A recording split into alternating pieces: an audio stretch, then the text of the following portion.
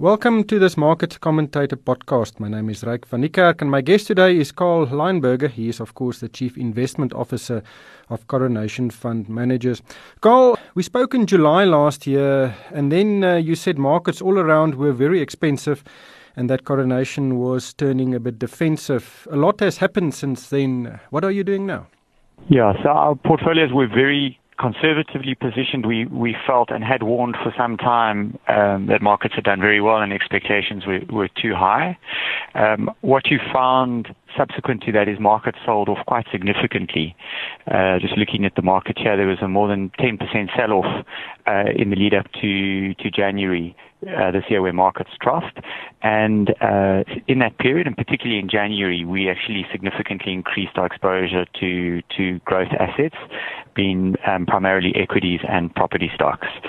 So that to such an extent that we would consider ourselves today to no longer be conservatively positioned. We think we have above average exposure to growth assets in all of our asset allocation funds at the moment. But we've seen a massive devaluation of the rand, or the exchange rate of the rand, since December last year when this political turmoil we are in started. How did this impact your decision making? I think that's a key point, is we tend to focus too much on the rand returns of the major asset classes and not recognize what the rand has done over the last few years. The rand has halved from its highs a few years ago. And therefore, the decline that I spoke about earlier of 10 to 15% in our market in rands was in fact much more than that in any hard currency. And hard currencies are relevant because today 2/3 of the value of the JSE actually sits in hard currency assets. So in fact, our market had sold off a lot more than was apparent if you looked at it in rands. And that's why we think that you're getting better value in risk assets and growth assets than you have for many years. The currency flaws and Achilles heels, which we've all known about for a long period of time, have been exposed over the last few years. And I think the only protection that investors can avail themselves of to the loss in the purchasing power of their money is to buy stakes in businesses and in real assets. And hence the view that you need meaningful positions in property and equities if you're going to protect yourself from inflation that's coming in the years ahead. But whenever the rand dips like it did since the end of last year, the investment theme is invest offshore. It may be too late now. What would your advice be to investors? I think that, you're absolutely right. For 5 or 6 years, we've been strongly urging clients to increase offshore exposure. And in the beginning, the message was not well received, but what we found more recently is that clients are prepared to increase offshore exposure. Today, it's a much more difficult call. The rand has been very weak. And in addition to that, a lot of SA Inc. businesses have performed very poorly in the market. Stocks like our banks, some of our clothing retailers, a lot of the really domestic businesses out there have done very poorly. So I think it's a much more difficult call than it has been. And my message to clients would be that if you're fundamentally underexposed offshore, then I think more than ever, South Africans need that diversification that comes from offshore. If your exposures are appropriate, I think it would be a big mistake to go too high offshore. The currency is very weak today. So I think it's all about your positioning in portfolios. There are clients who have very little money offshore, 5, 10, 15% offshore. I think that's too low a number.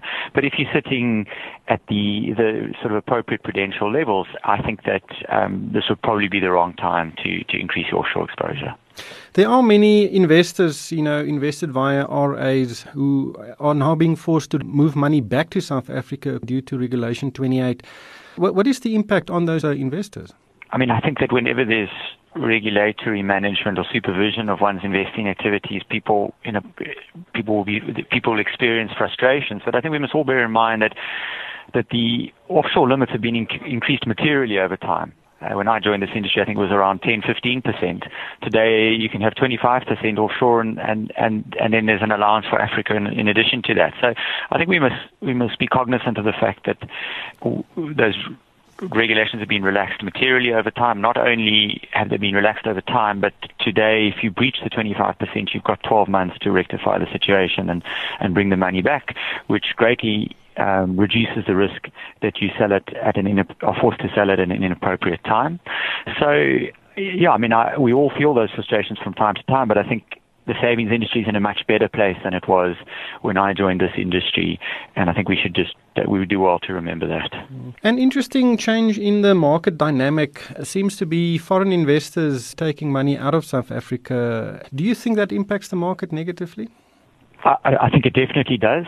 International investors, I mean, first of all, it's an additional buyer. Second of all, if you watch their behavior in the market, they are happy to pay up or to if they're buying positions, or to sell out at discounts. They value liquidity, and they want orders executed in a very short period of time. So I think they have a big impact on our market. South Africa runs a chronic current account deficit, and it's a material deficit. We spend more than we produce. We don't save enough for our investment needs, our economy, and for that reason, we depend on foreign capital to balance out our balance of payments. So South Africa will always need foreign capital, has always needed it. Since democracy, we've run a chronic current account deficit, and for that reason, that's the reason that investors around the world are so nervous around what we've seen in South Africa the last year or two. We can't afford as a nation to scare off foreign capital. We need that money to balance our books, to fund investment in the economy. And so how they view South Africa is actually crucial to the country's long-term success. But if foreigners are selling out, who are buying those shares? So foreigners own about 40% of our market. It's a big number. I mean, that was very low 20 years ago, a couple of percent. So they've been big buyers of our market over the last 2 decades. And the sell down we've seen has not been material. There's been a lot of shifting of deck chairs. They've moved from one sector to another, but that overall ownership hasn't come down too much. Were it to do so, I think it would have a devastating impact on the market. The only buyer for those assets, if foreigners sell, is locals. And that would have big implications for price. So I think it remains crucial that we continue to attract foreign capital to our market. Coronation launched a new SA equity fund in September last year. Why did you launch a fund then? So Coronation has 2 equity funds. We've got the top 20 equity fund, and we've got our equity fund. And they both were domestic-only equity funds. They invested on stocks listed on the JSE. What has happened over the last 3 or 4 years is that the market and our clients have increasingly moved in response to a regulatory relaxation into equity funds that do have the ability to invest in global equities up to around 25% of fund. And initially we resisted the market trend because we felt that clients invested in that fund should want domestic equity exposure. But we absolutely put clients first in the way we run the business, and the overwhelming message from clients over the last 2-3 years has been that they would like for the fund to invest in global equities as well as domestic equities. And for that reason, we listened to our clients and we launched the fund in September. Although retaining the ability for clients to invest in purely JSE-listed shares, either in our top 20 equity fund or in the SA equity version of our equity fund. Well, if you look at the underlying investments, they are very internationally focused. Naspers, Steinhoff, British American Tobacco, and MTN are the main, counters in that portfolio. But that seems to be the theme in most of your equity portfolios. Yeah, the overwhelming majority of our SA equity portfolios are invested in global stocks that happen to be listed on the JSE, and you mentioned 3 of them. And the reason is that we think that they offer better value than your classic SA domestic business. However, I must say that those stocks that you mentioned have done well, and domestic stocks have come under a lot of pressure. And we are starting to buy some of those domestic stocks, which we think do offer long-term value, and selling some of those global stocks that have done well for us over the years. Well, having said that, you are actually quite exposed to the resources sector. 23% of this equity portfolio is invested there, and that was a good call. That is a good call. The resources sector has been the top-performing sector this year. Yeah, the resources position in our portfolio detracted in 2014 and in 2015.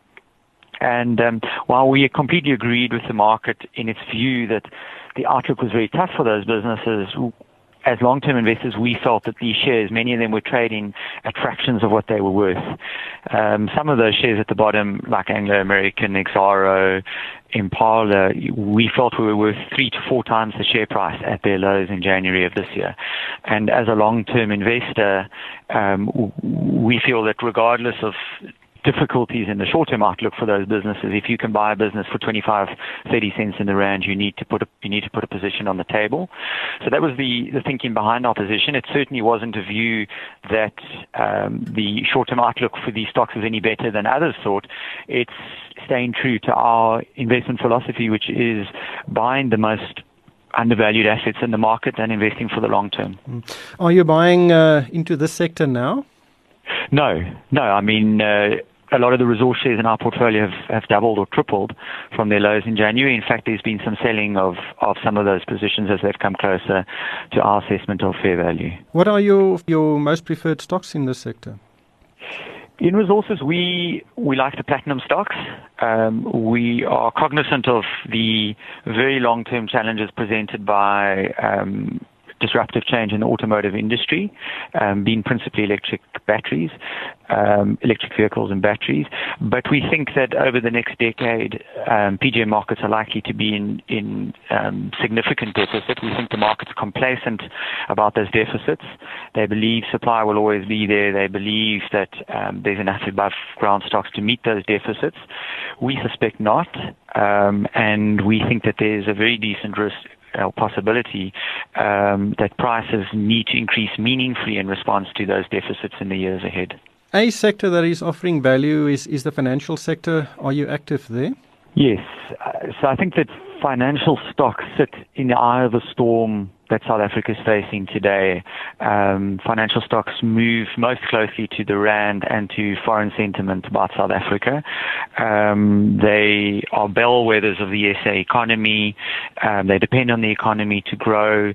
Sovereign downgrade would have implications for funding costs. So banks and financial services in general really are good indicators of sentiment in South Africa. Have come off a lot. We've got big, well-run banks in South Africa like Nedbank trading on 7 times what we think they'll earn next year and 7% dividend yields, and those are very compelling numbers, and they discount a lot of risk.